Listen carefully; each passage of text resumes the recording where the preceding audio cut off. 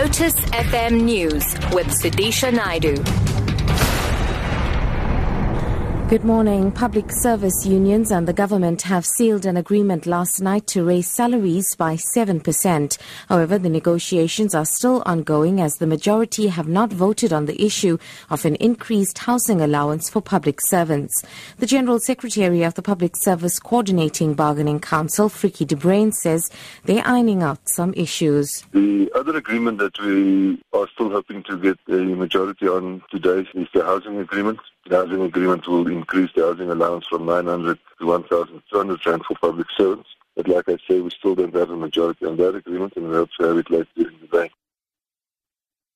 The ANC has welcomed an instruction given to the Defence Force to recruit more whites to reflect the demographics of South Africa.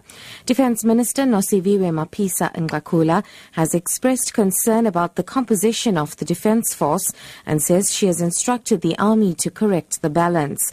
Chairperson of the Oversight Committee on Defence, Stanley Motimele, says it's important for the workforce of the SANDF to reflect the demographic profile of the nation. The wide consultation and especially the representativeness of it led to the conclusion that this review can indeed be truly viewed as a genuine product for all South Africans by all South Africans.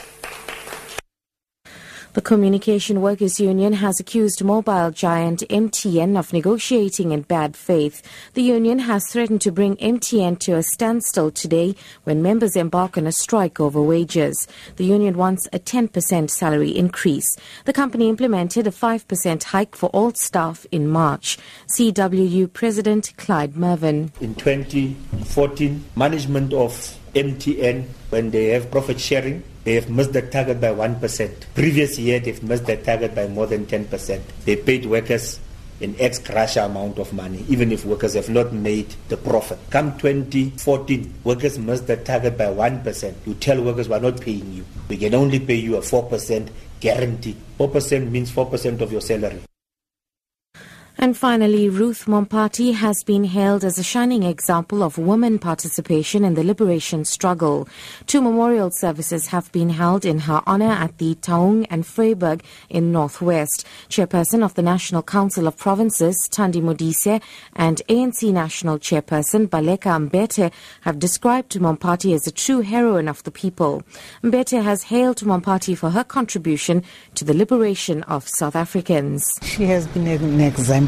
She has given unlimitedly of her energy, of her wisdom, of her commitment, and she has been an example as to how best a life can be lived.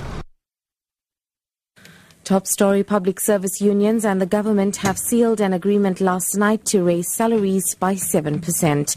I'm SUDISHA Naidu for Lotus FM News.